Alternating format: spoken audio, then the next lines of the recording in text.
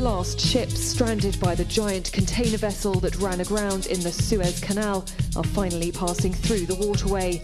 That's according to the Canal Authority, which says the backlog should be clear as of Saturday, April the 3rd, and an investigation into the incident will report its findings within the next few days. 85 ships were expected to pass through the canal from both sides. They include the last 61 ships out of the 422 that were queuing when the Ever Given ran aground last month.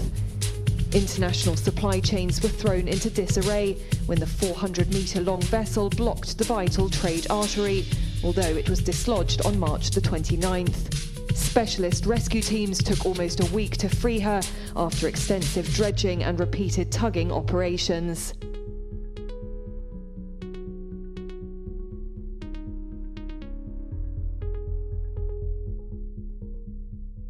This Machine Kills. Hello, friends and enemies. It's episode 58 of This Machine Kills. I'm Jathan, here with Ed and producer Jeremy, as always. And today we're joined by Lala Khalili, professor of international politics at Queen Mary University of London and author of the excellent new book, Sinews of War and Trade, Shipping and Capitalism in the Arabian Peninsula. And with everything that was going on, recently in the Suez Canal, with the big giant boat painted with evergreen, the Ever Given, blocking, shipping, global logistics, choke pointing, all the memes, everything. We were like, we know we have to talk about this, but there's such a bigger story here, in understanding just this, 150 plus year history of the Suez Canal and its links to the kind of rise of global shipping, what that means for capitalism. And there was no one better to get on to talk to us about this than Lala. So thank you for joining us. Thank you so much for asking me. I'm really excited to be talking about this. Could you just to kind of set the scene, could you tell us a little bit about this, about the blockage and about the whole, it moved very quickly, right? It's like one day the Suez Canal is blocked. Everyone's like, oh my God, there's a big boat clogging up the gears of global capitalism. And then it seemed like the next day, everyone's like, all right, our little mini excavator actually did its job and the tide came in and now global shipping is back in action. I think part of the attraction of the story, aside from all the amazing memes that were created around it, was as somebody posted on Twitter, and I really wish I had screenshot that because it rolled by. That person said, I don't understand the working of capital when it's credit swaps or it's blockchains or it's various kinds of short selling, but a ship stopping global trade because it blocks a canal, I can understand. And I thought, wow, that's actually really interesting. And in fact, actually also touches on something that I really found myself drawn to when I was writing the book, which was that I really wanted to also understand the really super technical stuff around derivatives and the technology. In fact, blockchains do appear in the book very briefly as well. And for me, that was as important and as interwoven with the massive physical, materially awesome ship in front of us, physically blocking this ditch, an incredibly big and significant and important ditch, but essentially a ditch in the desert. I mean, that's how it's been defined in really old literatures, because obviously the Suez Canal was, in fact, a functioning ditch also thousands of years ago, and then it was redug 150 or so years ago. So what happened with Ever Given, which is the name of a ship owned by or operated, not owned. In fact, that's quite important. Operated by a Taiwan-based ship freight carrier called Evergreen Lines. What happened with Ever Given was that apparently the captain was navigating the ship in a convoy northwards down the canal, and he was not that far up from the bottom of the canal where the town of Suez is, and the sort of the top of the Gulf of Suez is where all the ships that are heading north usually sit at anchor until they're given permission to convoy and go north. And it was a very, very windy day, and there was wind blowing across the canal, and the captain apparently did some of the things that you're supposed to do, which is to steer into the wind. But I think that something went awry, and he may have oversteered. They don't exactly know. The FT had a really interesting discussion with a sort of a hydrographer or a hydrophysicist, and they talked a little bit about this. But essentially, what happens is that a lot of stuff happens below the ship in the currents underneath the ship, and the ship ends up getting wedged sideways into the canal with its bow, the bulbous nose at the front, cutting through the side of the canal. Now, the side of the canal is not concrete. So if you've seen pictures of Panama Canal is like this. It is a massive kind of a tunnel made out without a head, without a roof, made out of concrete. But Panama Canal is essentially, as I said, it's a very deep ditch which has got riprap, which is a kind of a gravel or big chunks of rock on the side. And so that was, in fact, why a digger could come and start trying to dig. People made fun of that, but in fact, that was actually quite a reasonable thing to do, given the particularities of the canal itself. So what was particularly interesting about this instance was, of course, that this is not the first time a ship's gotten stuck in the canal. So there have been other instances. 4 or 5 years ago, there was another ship. It was released fairly quickly when it grounded in the canal. More importantly, in the early 2000s, there was a tanker that actually grounded in the canal, and it actually blocked the shipping for 4 days. But I think back then memes were not quite as significant, and so no, I'm dead serious. This is laugh, but I think part of the reason that this was so attractive was precisely because of the aesthetic of memes, making it available, making it understandable, making it approachable in some ways. And so when that tanker grounded down, 16 years ago for 4 days, we didn't hear about it, and it was released eventually. So what is also interesting about this is that, of course, in 2015, 2016, after a really violent coup in Egypt, General Sisi, the autocratic ruler of Egypt, wanted a symbolic kind of a nationalist infrastructure project. And so he, with the support of his ally, counter-revolutionary, the powers, Saudi government, they paid for the digging of a second channel parallel to the initially existing channel. But that second channel only functions in the middle third of the canal. So the bottom third and the top thirds, coming down from Port Said and going up from Suez, are still one way. Although now there are considerations being made. Sisi said something to the effect that this might be something that they're going to look into it, that they might actually make it a two-way canal the whole way. But this was also quite significant because, of course, aside from the sort of the aesthetic attraction of this, it sort of drew attention to the significance of this waterway in global shipping. Suddenly, everybody can now tell you that it's 12% of the world's maritime goods travel through the canal. Yeah. We now know that just-in-time manufacturing, particularly auto manufacturing in Europe, is really affected by this because, of course, just-in-time production depends on goods being there when you want them. Even 3 or 4 days of delay throws all the schedules off. And of course, there was some concerns about oil getting to the manufacturing centers of China and Southeast Asia, and clean gasoline coming to Europe. So these were all very specific things. And then in the UK, with all the concerns around the virus, there was also concerns that maybe vaccines that are manufactured in India, which is a massive hub of pharmaceutical manufacturing, that those vaccines may be on one of these 200 ships that are trying to come northwards. There were also 200 going southward that were blocked. So all of those things ended up touching on some of the anxieties that, of course, COVID also had intensified, but it also made everybody want to understand what was going on. And so I think that was part of the reason that Ever Given ended up becoming such a sort of a significant leader of the news reports and meme presence, and something that people actually educated themselves about. So I think it's great.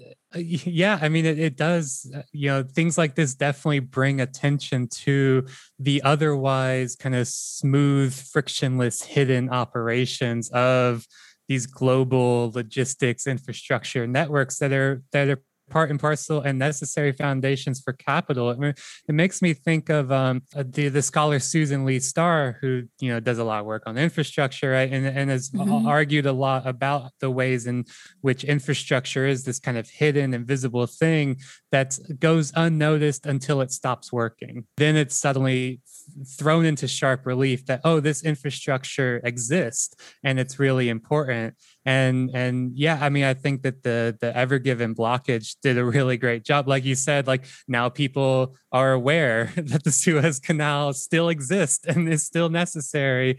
And as you said, like 12% of global trade goes through there. And yeah, I mean, I think this is important. And I think this is one reason why we wanted to talk to you as well, is because like there's such a bigger history here, but also a bigger importance here than, just this one ditch in the middle of the desert. And you had a great piece in the Washington Post recently, right after the blockage, where you talk about how this also reveals the ways in which this infrastructure of global shipping is so fragile and so brittle in ways that are pretty shocking when we actually look at the numbers, at how important this one passageway actually is. I mean, I think that's one of the things that we're also learning because of COVID, that if you actually want, capitalism sort of, or the ideologues of capitalism pride themselves on the efficiency, for example, or the profitability of the particular businesses. But we also know that robustness or efficiency is the enemy of robustness. And the kinds of efficiencies that are created through this ostensibly frictionless, and that's one of the things that I try to actually challenge in my book, is this ostensibly frictionless trade. It becomes very clear that, in fact, it is very brittle. In fact, okay, so maybe ships could go around the Cape of Good Hope. If they're steaming really fast, they could get around it in 10 days or so, longer than it would have been going through the Suez Canal. But it also reveals the extent to which we actually take all of this for granted. We assume, I mean, this is and I think, again, this played on the anxieties that COVID sort of also produced. We assume that there's always going to be, for example, containers that are going to bring our goods from one location to another. And one of the very interesting and odd, and all the transportation and maritime nerds were on this, and it sort of leaked into the regular news as well. But one of the reasons why there has been some shortages of some things and why some supply chains haven't functioned is not because production has stopped, nor because the consumption, the demand has dropped, but because there are not enough containers to carry stuff between China and its various destinations. Because when COVID happened and suddenly lots of ports and airports shut down, containers were where they were, and then when production started again, they weren't where they were supposed to be. And so we've become very dependent on this extremely low tech but crucial piece of capitalist technology, and that is a steel container, 20 foot, 40 foot, or 45 foot container that carries all of our goods, that travels intermodally from the port onto a truck or onto a train, that is crucial, absolutely, to the transformation of global trade in the ways that we recognize it today. Yeah, I mean, I think that raising this point about containerization is really interesting as well, because I had friends sending me like the 99% Invisible episode about containerization, right? Which I think is like everyone's kind of touchstone. And I was like, yeah, that is like foundational logistics nerd stuff. Like these metal boxes have done more to revolutionize the movement of goods and the circulation of capital than almost anything else in history. They really have. Well, I think the steam engine is probably quite crucial as well. So I would say so.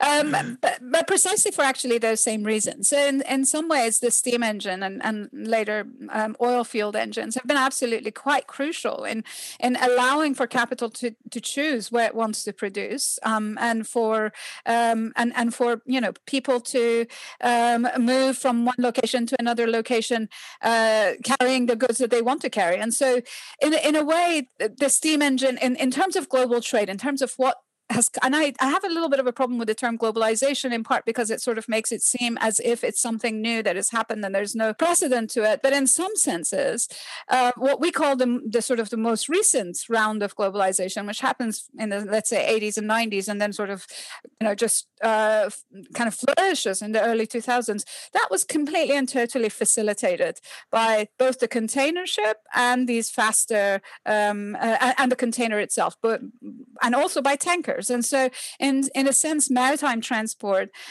and containerized intermodal transport have been crucial. The circulation has been crucial to the spread of capitalism. Marx Volume 2. Yes. the volume that no one reads. Which I actually, when I went on I traveled twice on a container ship, and the first time I went on it, I was such a cliche. I took Marx Volume 2. I took Fernand Braudel's Mediterranean, the Mediterranean and the Asia Philip, which I highly recommend to anybody interested in the origins of capitalism, actually. And I took Melville's Moby Dick. Total cliche. I love it.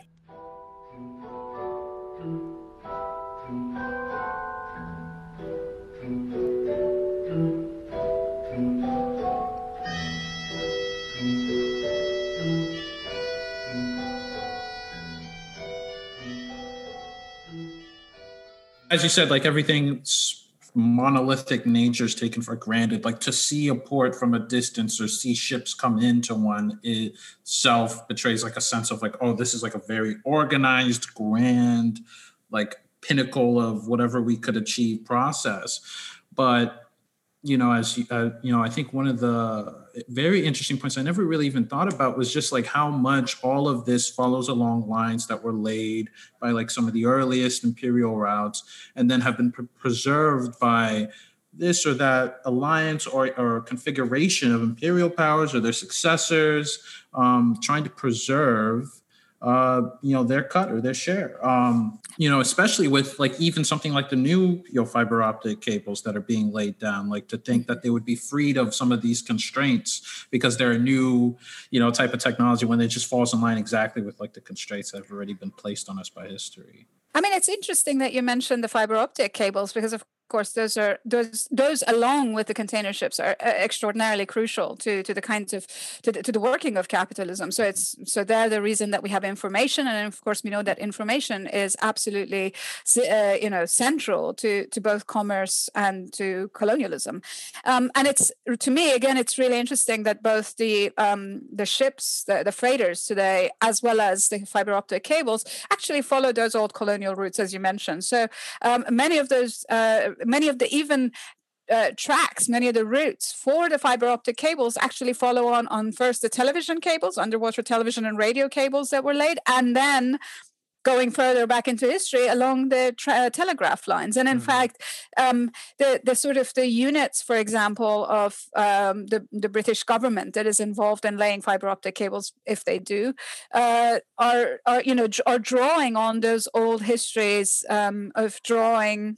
The sort of the processes of surveying and figuring out what is going on and sort of providing the information, all of that was absolutely central to the processes of colonialism, going all the way back, but especially in the 19th century. And so, you can definitely see the tracks, the laying down of tracks underwater and on the surface of the water, the routes, having these echoes from colonial histories, which for me, it was crucial to tap into that, because I think without talking about that, we really don't understand why some of the places that have become significant now, and why others have fallen out of favor, if you will. You just talk about like the historic lines of, where all the underwater cables and things like that generally go. I was talking to a friend of mine the other day who's a kind of a urban planner, and we were having a conversation about how New Orleans, a city where Jathan and I spent a lot of time, most of the major roads in New Orleans were built on ancient creek beds. Part of the reason why the streets, the concrete there's always an upheaval, there's always potholes, because it was the simplest thing to do. Was just these creeks ran, they didn't, there was nothing really impeding their way. So let's just pave it over and make a street out of it. So it seems like the same thing. It's just these easy pathways that were already pre-cut out and just continue building on top of that. I think that's absolutely right. And it's the same is true in London. I mean, Fleet Street here, which is famous because that's where all the newspapers used to be, is actually Fleet River paved over. So, that also applies here. But what is also one of the things, there are canals all around London, and I'm very close to one, about maybe 500 meters from it. It's one on my running route. And one of the things that's interesting about those canals is that these were, of course, commercial canals that went to sort of the Limehouse Basin on the Thames, and there would be various kinds of goods brought in to be distributed in London, primarily actually coal from Newcastle, and blocks of ice from Norway were brought in into the Thames River and then dislodged onto these canals, which are now kind of a leisure places. But interestingly, in the 1960s, they wanted to actually pave those over and turn them into roads. And the National Grid, which is our electricity thing, decided that no, in fact, it would be better if the cables that electrify the entire city of London and environs actually run on the pavement alongside the canal, because the water in the canal can keep the sort of the massive electric infrastructure there cool, but also that means that then you don't have to dig up roads if you need to fix the cables. And so right now, if you go running on the canal, some of the pavement stones sound like a timpani, because they're quite, they're sitting on top of these electric National Grids, massive cable things. And so that kind of reusability, that kind of a recycling, if you will, of infrastructures can be seen at the national level. But I think what I was interested in was that it could be seen at the local level, it could be seen at the national level, and then, of course, it could be seen at the global imperial level as well. And so that, to me, is just so interesting, that to be able to sort of go across all of these different scales, geographic scales, is really fantastic. Yeah, I mean, it really shows that there's this kind of attitude of taking the path of least resistance, right? It's so much easier to just build on top of infrastructure that's already there.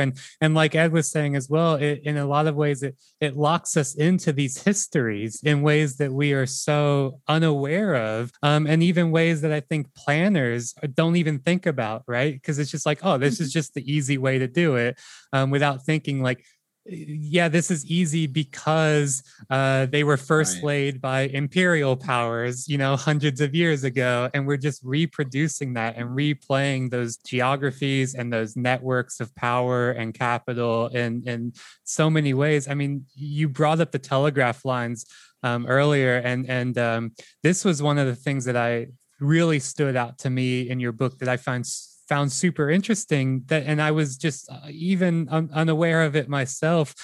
Shamefully, this is normally my area, but you mentioned that, you say, quote, the first telegraph lines were laid across the Atlantic, but the next two were planted between France and Algeria and between Britain and India. The technology was crucial to the control of the colonies. You go on to talk about some of the work of some historians who even argue that these communication by telegraph cables was more pivotal to the maintenance of British economic and political power than even the railways or the steamships, because it allowed for this kind of internal stitching of information and gathering in the Indian colonies. I mean, if we take it seriously, that a great deal of the British Empire was about extraction of profit, it was about commercial advantage, then we know that the telegraph mattered a great deal precisely because the telegraph allowed for transmission of information that could be used commercially. And that was why the laying down of telegraph actually changed also the structure of global shipping, because you went from having to figure out where to take, the tramp shipping. So you essentially tramp from one place to another place, try to pick up goods and sell it to another place. You went from tramp shipping to very well planned, centrally planned maritime transport, which allows for that efficiency again, for a degree of efficiency by figuring out, because you're telegraphed from different parts of the world, and you're told where some good needs to be moved to where, and then in that destination, what good can be picked up for a backhaul. And so I think that was enormously important. And of course, it was also important in strategic ways because it allowed for military and naval transmission of information as well. So both strategically and commercially, the telegraph was crucial. Also, just going back to that history of the Suez Canal as well, you had a description of it that really stood out to me, where you say, quote, "The Suez Canal was a site of technological experimentation and innovation, and an exemplar of capitalist infrastructural power and colonial expansion." And I think that history is lost, even amongst the kind of attention brought on by the Ever Given blockage, right? I don't think most people realize that, one, the Suez Canal was opened in 1869. It is a very old, by our standards and by capitalist standards, technology. And not only that, it was intimately linked to Britain's dominion over the oceans, their extraction and imperialism over coal and natural resources. So, I mean, without the British Empire, we wouldn't have the Suez Canal. So who can say if it's good and or the bad? French. No. And the French, of course. I mean, the engineer who takes credit for it is Ferdinand de Lesseps, who actually also tried. He had the first go at doing the Panama Canal, but then the U.S. and the Monroe Doctrine and, you know, the U.S. imperium over the Western Hemisphere took over that one. But it is really interesting that, in fact, it was So this is where also it's fascinating, is that the reason both the British and the French wanted to get to the Indian Ocean via a quicker maritime route was because they had imperial and / colonial interests in those areas. But it's fascinating that despite the massive rivalries that they had in the Mediterranean and then, of course, in the colonies, they were quite happy to collaborate on creating this infrastructure that was going to facilitate their colonial hold over, their holdings in the Indian or around the Indian Ocean. And so I think, to me, that is fascinating, is the way that the empires, have each other's back, even in the moment at which their rivalry is so incredibly intense. I think another site of collaboration that was really fascinating was when you talked about how, in the wake of expropriation of foreign property from the Bolshevik and the Mexican revolutions, that then they started to construct these legal devices so that you wouldn't be able to seize their property and their companies and and the assets of their investors. And I would love, I think, to talk more about that also, because I think it's really fascinating the lengths to which capital and otherwise competing interests and competitors will collaborate immediately and fix contradictions or rifts to prevent something as dangerous, because for them it is, of nationalization or of expropriation, right?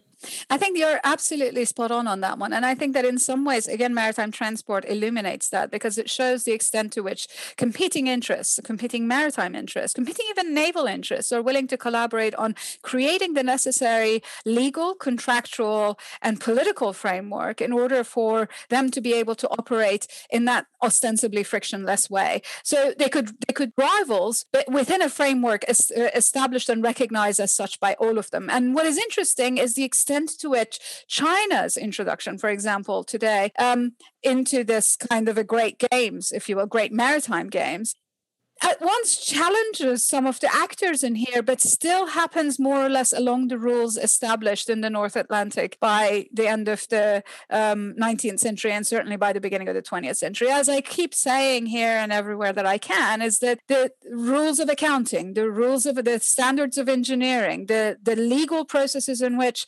arbitration, the legal settings in which arbitration happens, the ways in which contract is enforced, all of these different things, these are also invisible infrastructures of global capital. All of these are agreed upon and people obey them.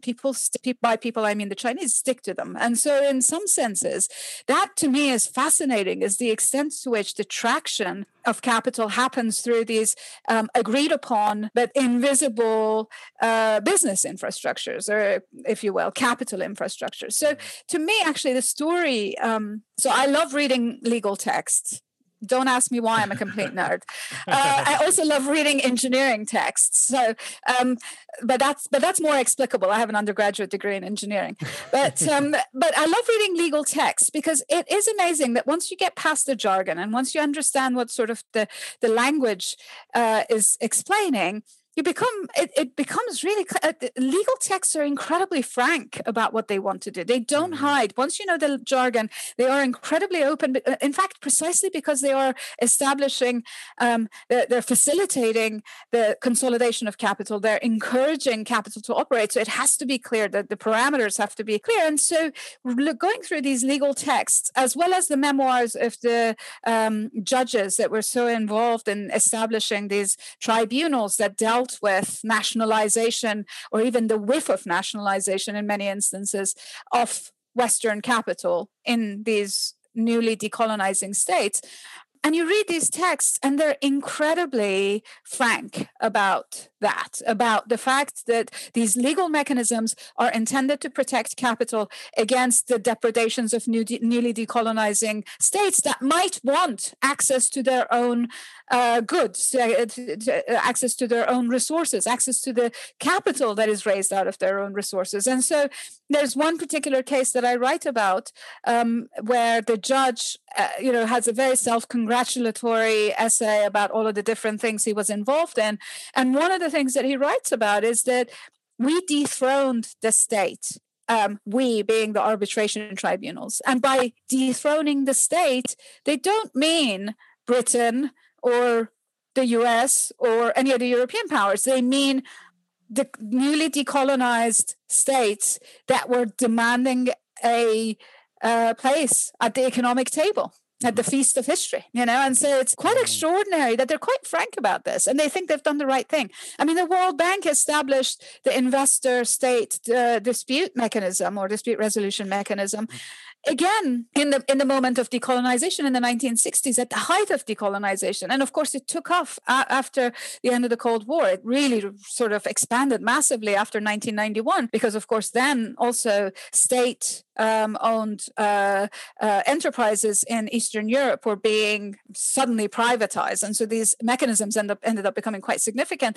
But it's really fascinating to see that colonialism is there silently. It reproduces it. And I keep going back to some of the texts written by the great sort of 1960s anti-colonial thinkers, people like Nkrumah, people the more, whose neocolonialism actually lays out in unbelievable detail the kinds of things that are happening. Walter Rodney's incandescent, glorious How Europe Underdeveloped Africa, or some of the more economic texts of Fanon, where he talks about the national bourgeoisie and the role that they're going to play in the post-colonial moment.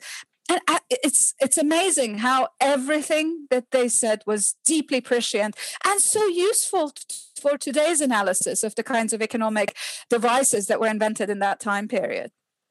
Yeah, I mean, I think that's great, because exactly what you're describing here are these kind of geopolitical hierarchies of sovereignty, right, that we're still living with today, which place countries in the global south at the bottom of that hierarchy. Above them are the kind of corporate bodies and the corporate representatives of Western capital, of imperial capital. Even think about something like the original kind of modern day corporation, the Dutch East Indies Company, which has, in political theory, has been called a franchise government, right? So it acted as an arm of the government, and we can see that happening now, right? And this is exactly the ways in which the kind of jurisdiction over the seas, over these maritime routes, over even questions around what counts as international waters and how far international waters extends outward from the shore. All of those are questions of this legal infrastructure, which is designed to facilitate and entrench essentially capital's sovereignty over the colonial states. Absolutely. And it is amazing to see the extent to which, for example, the colonial states and the corporations worked hand in hand. The state, the ambassadors acted as kind of, the executive committee of the bourgeoisie, if you will. But on the other hand, the corporations also acted as extensions of the state. So these corporate sovereigns, or franchisees in some senses, acted on behalf of their own imperial center. So to me, to some extent, it wasn't entirely only about sort of capital deciding what the state would do, but capital also facilitating, for example, their own country's strategic hold. So, a British corporation was going to always act on behalf of Britain in a way that belies a kind of the rootlessness of capital, as is often talked about. So I think that was, to me, that kind of a symbiotic relationship. And you saw that happening in particular in the Arabian Peninsula when it came to oil, is absolutely fascinating.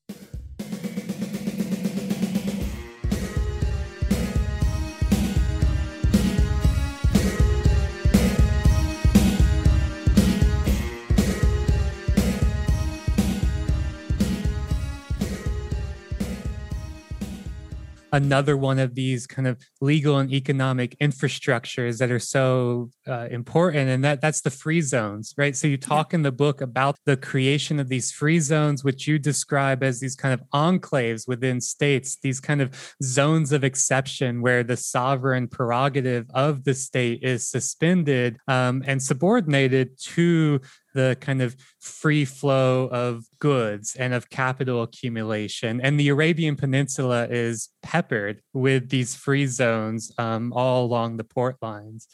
Yeah, all along the port lines, and also sometimes in the interior, because some of these free zones, they're kind of land ports, if you will, which facilitate transportation inland.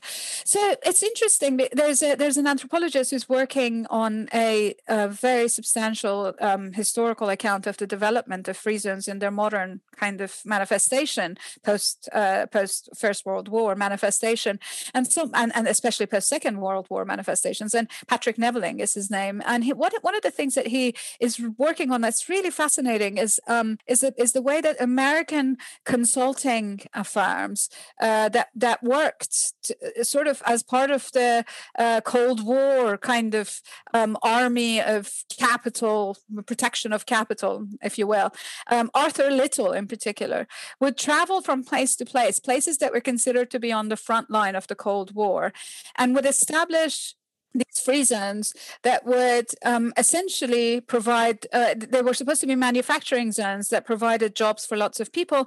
And Patrick's writing clearly indicates that historically, in a lot of these, as I said, frontline places, these free zones were intended as kind of a modalities, as balms to the economy, so that you could, to stop revolutionary movements. That was their explicit statement.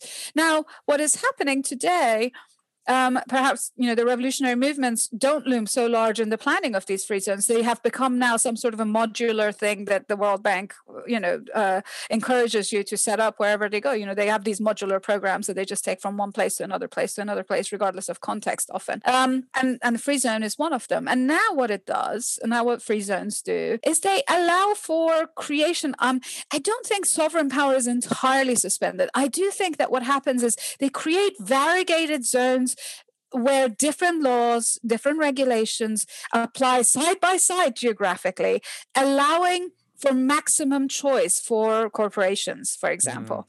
And so that maximum choice, the ability to choose, the ability to pick and choose what they want from sets of regulations, from sets of, it facilitates their transport. They also really allow for example, avoiding regulations in other places. So one of the things that was quite striking was that the Jabal Ali Free Zone, which is around Jabal Ali Port, the port in Dubai, which is one of the world's biggest ports, the only port in the top 10 that is not in East or Southeast Asia. And it has this massive free zone, which has loads of manufacturing in it. It has an aluminum smelter in it. It has refineries. It has all sorts of things, but it also actually a significant portion of the stuff that goes on in there is services. So legal services, for example, or accounting or whatever. But one of the original corporations, one of the original sets of firms, businesses that took advantage of Jabal Ali Free Zone were actually Indian and Pakistani textile manufacturers in the 1970s who were trying to avoid the quotas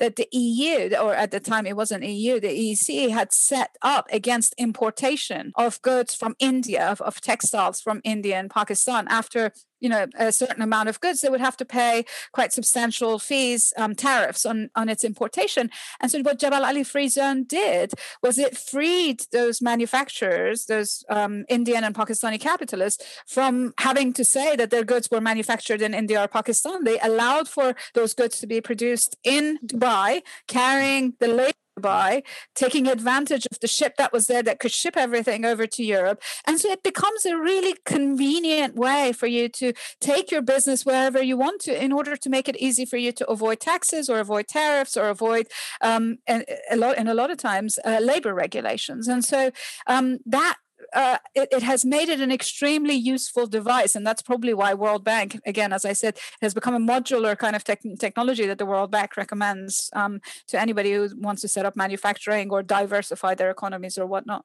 Links up to something we've talked about in previous episodes, the ways in which borders apply to us. Borders do not apply to capital, right? Because that is what these free zones do, is they allow for this kind of transnational and I think you used the word convenient, and that's exactly right? It's about just making things as convenient as possible for capital. And I love how you describe free zones as this kind of modular technology for the transfer of capitalist ideology and the representation of capital's interest.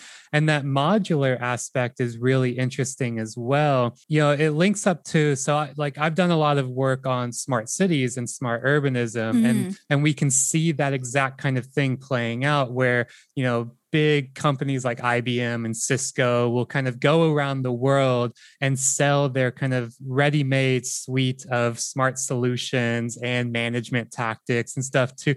And it's the same thing that they're selling and trying to implement in Latin America and Europe and China. It's, all space is the same to them. And it makes me think of the work by Martin Daniluk on infrastructure of these kind of fungible spaces, which I found to be such an interesting concept. So I wonder if you could talk about the ways in which it creates this kind of spatial fungibility, where these zones are meant to create spaces that are geographically dispersed, but legally, politically, economically, they're all the same. They are definitely dispersed, and some of them are very fungible, and some of them are intentionally different. So I think that both the difference and the similarity are created in order to give the maximum number of the maximum amount of flexibility to the production of capital. And I think that in some ways the free zones tend to be more often than not more similar than different than one another. So, for example, you'll end up having in a lot of places where, as I said, tariffs are removed, regulations on labor and environmental regulations are removed. But also, interestingly, in many of these places, for example, rules for national ownership are suspended. So in a lot of, there are leftover laws from the era of decolonization, where a lot of countries have regulations that if you want to own sort of a business in a place, you have to have a partner that, that owns 51% of the business, for example. So to some extent, nationalizing the businesses in those places. But interestingly, in Dubai, for example, there are free zones, or that is certainly in Jebel Ali Free Zone, all of those rules are suspended. And so you can have, 100% foreign ownership. And so that is true there, but it's not necessarily true in Abu Dhabi. And so that also provides, Abu Dhabi, however, provides access. For example, Abu Dhabi is a major oil producer, and so it provides access to those kinds of petroleum-related businesses in a way that Dubai doesn't necessarily, or does not to the same extent. And so that also is interesting, because that provides you with avenues in which you can find services that are fitted to you, that are suited to you. Again, it's convenient for you. I also want to tell an apocryphal story, because I just love that. You were talking about this kind of the modularity. You can take it from anywhere to anywhere else. This story is, I think, apocryphal, but it could be also true. The Vision 2030 that Saudi Arabia introduced with a lot of fanfare under Mohammed bin Salman.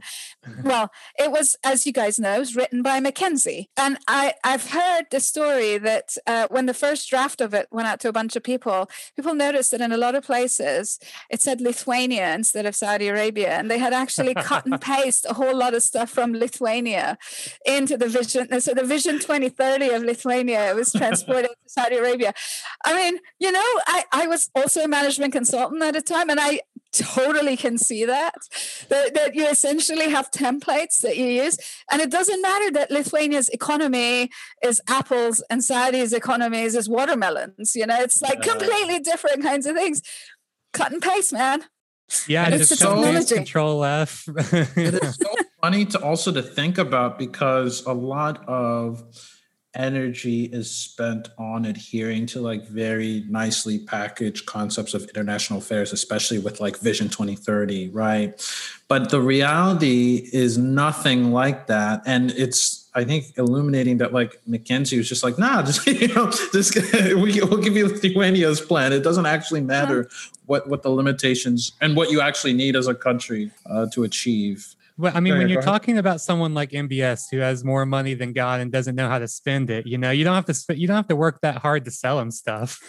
So it's interesting. Mohammed bin Salman and his father did not have money. They were not one of the richest princes. Yeah. And in fact, a lot of these anti-corruption things, a lot of people who are Saudi watchers will tell you that the money is not going, the money that they're extorting from all of the different people that they're rightfully bunging up for corruption. These guys are definitely corrupt. But the fact of the matter is that the money that is being extorted from them is not going into the coffers of state. It's probably going to enrich Mohammed bin Salman and his family. So there's it's corruption is being stopped, but for my enemies, not for my allies. And so that kind of thing is also quite interesting.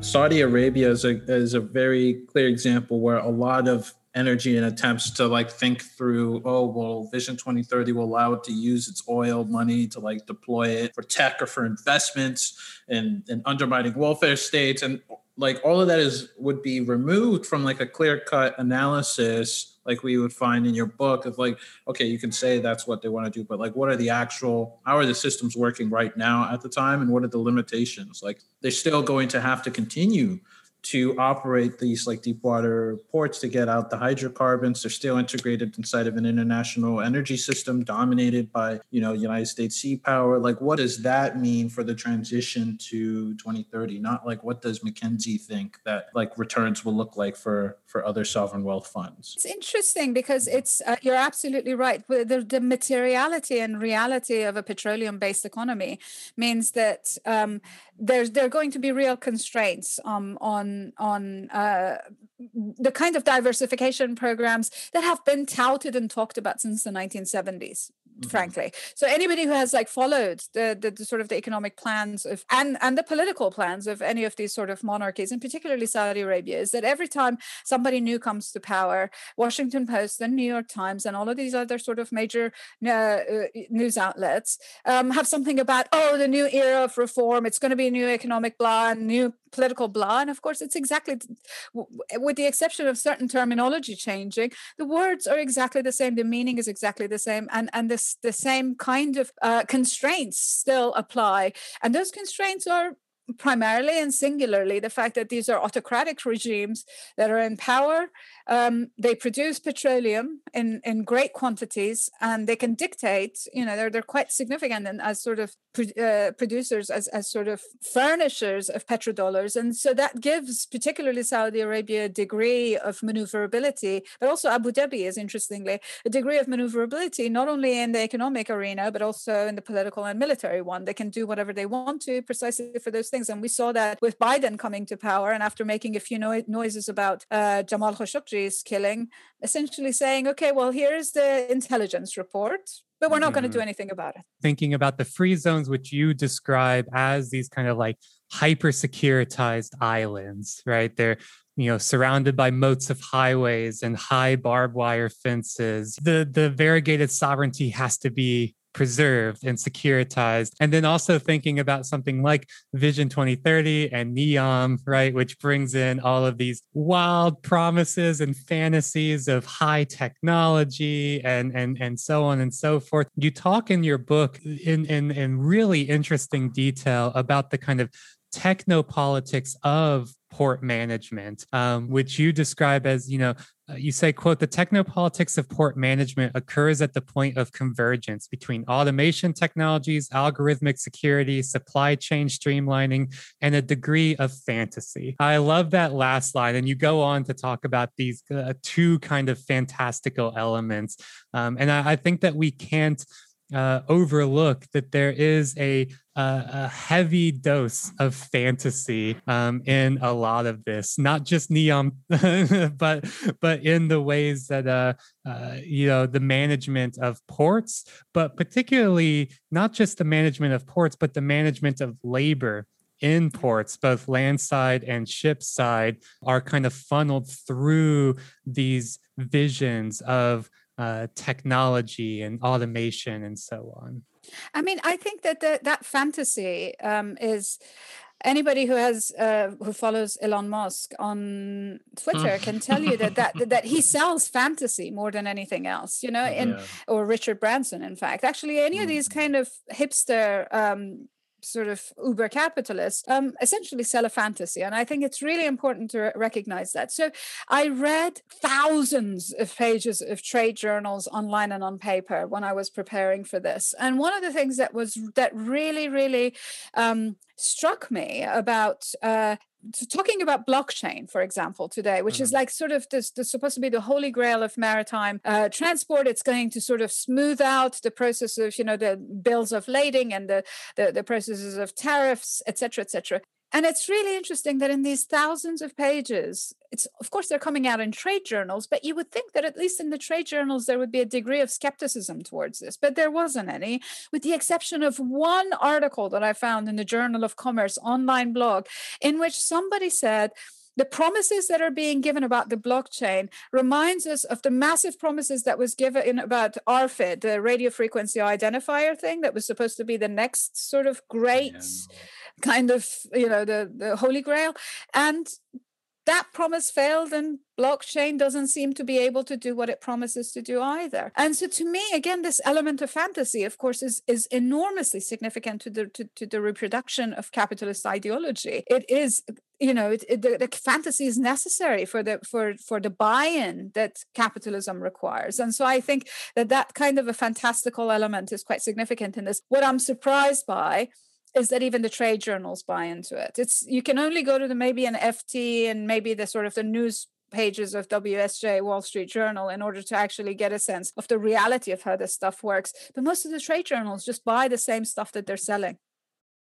I completely agree on both sides, because in my own work on smart cities, I did very much similar to you, where I read thousands of pages of corporate gray literature and trade journals and all of that about smart cities, and everything that you described, the way in which these technologies are talked about in the trading and shipping industry mirrors the exact same way it's talked about in these other places. And I think you're right that fantasy is the thing that they're selling. That is the real product that they have on display. And I think you're also right that, if you really want to actually understand what this means and have any kind of critical analysis, you have to go to places like FT, which are actually kind of giving a bit of a clear, sober-eyed view of, all right, what is this actually going to work? What does this even mean? Yeah.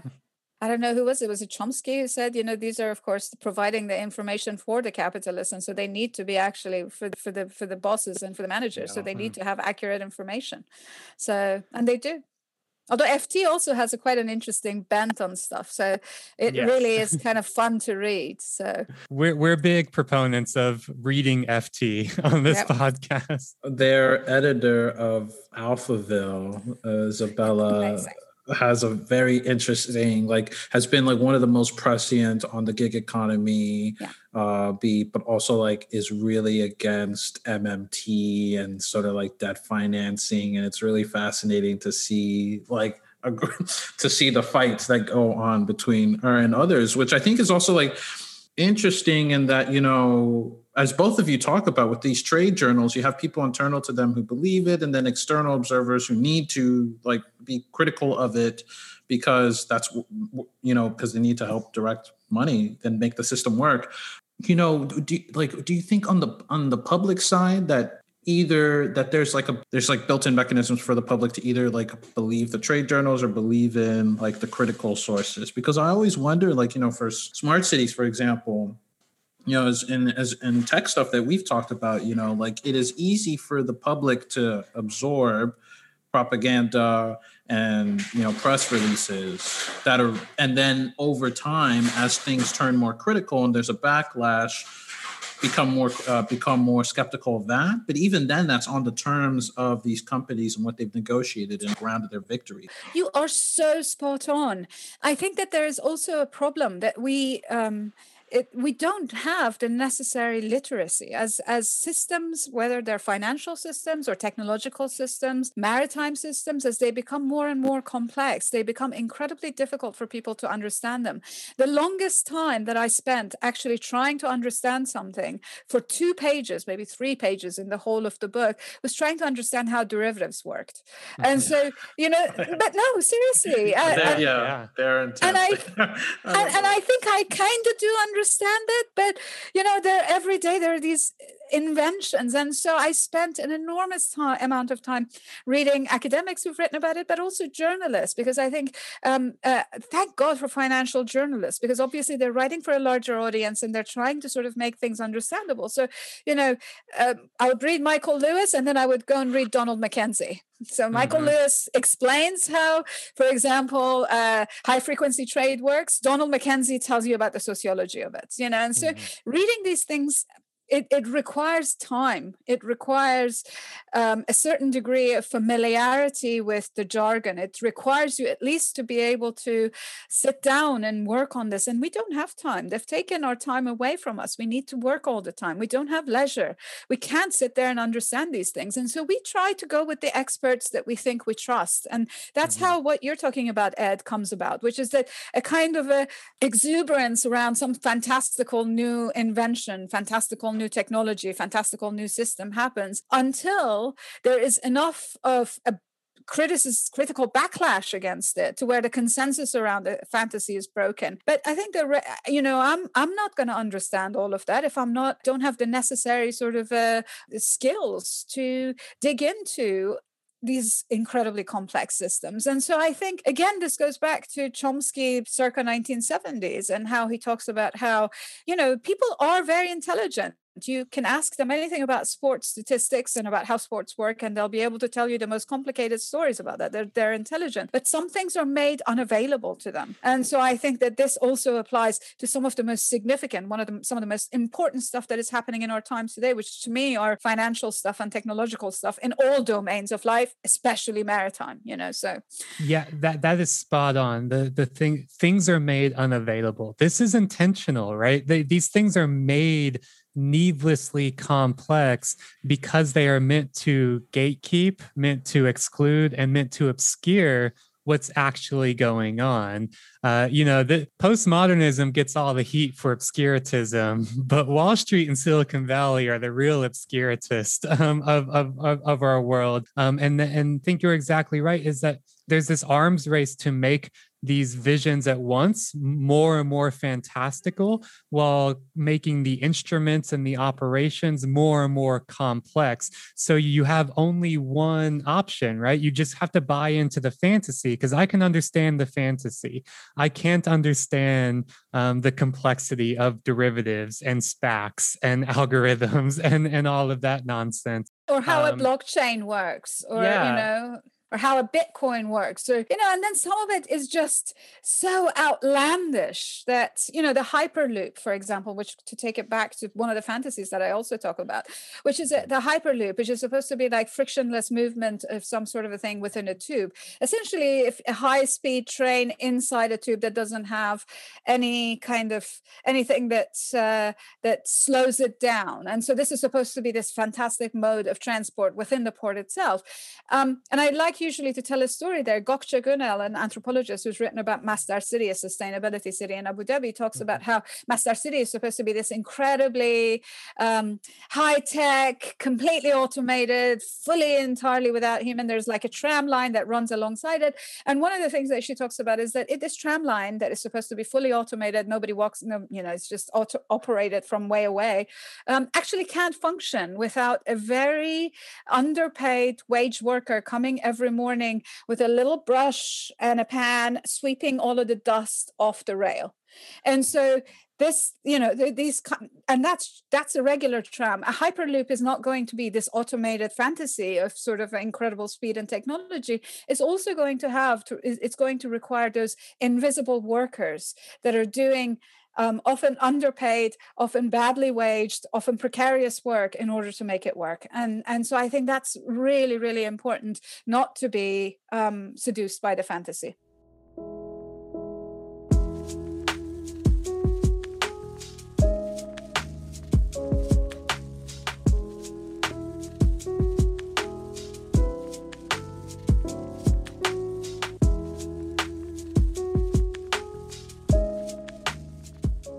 What I would like to end our conversation talking about is that aspect of labor and the way in which technology plays into it. Because, we are definitely proponents and talk here about the ways in which things like AI, for example, I can't remember where I heard it, but I heard, when you hear AI, instead of thinking artificial intelligence, you should think anonymous Indians, right? The ways in which, and like I've called in my own work AI, Potemkin, it's Potemkin AI, right? It's just this kind of veneer of AI hiding all of this hidden labor. And it's exactly what you're talking about with the trams. And I think it goes as well to these kinds of visions and discourses around things like ghost ports, right? Which I think are its own form of Potemkin automation. This idea that you'll have this fully or mostly automated port with essentially no people, and it's relying on, I think 5G is also like, this is a hugely important and also hugely ignored kind of use case for 5G is like RFID, like blockchain, like all these technologies. You hear so many people in the industry pointing to 5G. This is what will make ghost ports a reality, is if we have 5G. But of course, as you point out in your work, you say, quote, these technologies ultimately centralize power through making its workings unintelligible, capillary, and ever present. And you go on to talk about how, these ports will still require drivers. They'll still require technical operators and cleaners. And you say, quote, the tension will be refracted through racialized regimes of labor. So I wonder if you could talk about, on one hand, the kinds of ways in which these capitalist innovations are really meant to try to suppress or control labor, but also this actually quite very long history of labor uprisings, radical protest, and radical, aggressive, brutal suppression of labor in these ports, and particularly in the Arabian Peninsula. I think that one of the things that becomes incredibly clear when you're doing research on the Arabian Peninsula, but in a lot of the world, is the extent to which the regimes of labor that currently obtain are essentially hierarchies that were created in colonial times, where certain particular categories of people, usually Europeans, sit at the top of the pyramid. Intermediates, usually bourgeoisified, westernized, technical middle managers sit in the middle, and then a very heavily racialized group of workers are placed at the bottom of the pyramid and are exploited in the most extraordinary sort of way. And those regimes of labor were extremely successful for the colonial powers because they also allowed, for example, the colonial powers to play different kinds of indigenous categories of people against each other, or different categories of non-whites against each other. And so those regimes continue to actually operate in a lot of the world. And The Arabian Peninsula gets a lot of attention, I think, about this. But Singapore, for example, operates in exactly the Singapore's labor regimes are more or less the same as they are in the Arabian Peninsula. And in fact, certain categories of visas in the US for example, seasonal workers, and those that they're trying to implement here also for seasonal migrant workers are actually very similar to those kinds of Middle Eastern regimes of operation. And they often operate on the basis of racialized and geo-national kind of hierarchies. So where you belong, what passport you carry ends up determining, by and large, your location within this kind of a pyramidal kind of a labor structure, labor regime. Now, one of the things that is really striking for anybody who knows the labor conditions in the Arabian Peninsula today and knows the degree of repression that is experienced, unions are banned in almost all the countries of the Gulf, or they're heavily circumscribed. So, for example, in Kuwait or Bahrain, where unions are allowed, you can only join if you are a citizen and if you're working for a state-owned company. So you can't, if you're a worker in a private firm or you're a migrant worker, which is a substantial percentage of the population, you're not allowed to unionize. So in some ways, these unions are extremely circumscribed. And it's interesting to see that despite this massive repression, when you go and look at it historically, in the 1960s, some of these places were unbelievable sites of ferment, of political mobilization, of using their leverage to stop the flow of oil, for example, or the transport of goods that were required and necessary to actually shut down power. And they struggled not only for workplace rights, but also for political rights. So you had calls, for example, for a republic in Qatar, which we hear now a lot of light is shown on the labor conditions there because of the World Cup that's going to be taking place there. It's fascinating to see that Qatari workers in the ports were shutting down stuff, or in the oil facilities, they were shutting down stuff. Same is true of Abu Dhabi, which is now one of the most repressive against both workers and dissidents. The same in Saudi Arabia. There is this long history of labor mobilization, and then there's very explicit plans, often by the British, to engineer the workforce in such a way that they could reinforce that hierarchical, pyramidal labor regime. So I found documents from the British Labour Attaché writing to the US Labour Attaché saying, these Arab workers, for example, many of them were from Egypt, but a lot of them were also local. They can speak with each other. They can form solidarity groups with each other. What we need to do is we need to import populations that don't speak the same language. And so there's very explicit planning going on in who gets to come and work in those places. And so I think that history is one that is forgotten. And so people, think about the population, the working population in the Gulf as a kind of a docile population that never does anything or has been repressed. But there is this unbelievable history. And even now in the interstices of all this repression, workers organize, workers riot, workers demonstrate, and then they get deported because often they're migrants. And so this story and its history really needs to be excavated a lot more. Yeah, and I think your book does a really beautiful and necessary job of doing that. And you've mentioned at the beginning of near the beginning of the episode that you took trips on shipping these container ships. You've been in that region, and one of the things that I was thinking about, when people are talking about like the size of the Ever Given, right? It is really, you really cannot comprehend it until you see it up close. Like, remember when I first moved to Sydney, Australia, and being in Circular Quay in the harbor and seeing not shipping containers, but the cruise ships, these like Oasis class cruise ships, some of the largest in the world, and realizing that these are just horizontal skyscrapers. These are incomprehensibly big. And I think bringing that kind of first person experience, that on the ground experience, really adds a lot of rich detail to your book. And the things that you're talking about, like a few years ago, I spent a couple weeks in Doha in Qatar, and it wasn't until I'd done that I really thought, okay, like seeing that this city is a weird ghost city, and seeing the hyper segregation there, and the ways in which that labor regime and power regime works. I think these kinds of first person experiences, either having them yourselves or reading them through excellent work like yours, is so necessary to then like contextualizing and linking up these much broader, abstract kind of global networks of shipping and capitalism. Thank you. Yeah, it was an amazing thing. I have to say the most fun part of the research was undoubtedly getting on those container ships. And I'm hoping to write something about oil tankers next, because I also really want to do all of the things that are tied to oil tankers, everything from sort of oil futures. There was actually a really amazing piece in Bloomberg yesterday or today about the traders who work for BP and Shell, as well as all of the different sort of, tankers were ahead of containers on automation.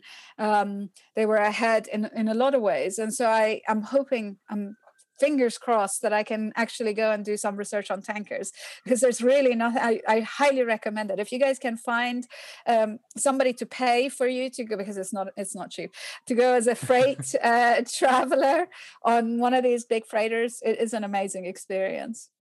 Yeah, I mean, that would be amazing. Well, I know we're all looking forward to that work on oil tankers. I just remember, talk about the complexity of finance and technology there. I remember reading a paper a few years ago about the ridiculously complex futures market on space and oil barrels.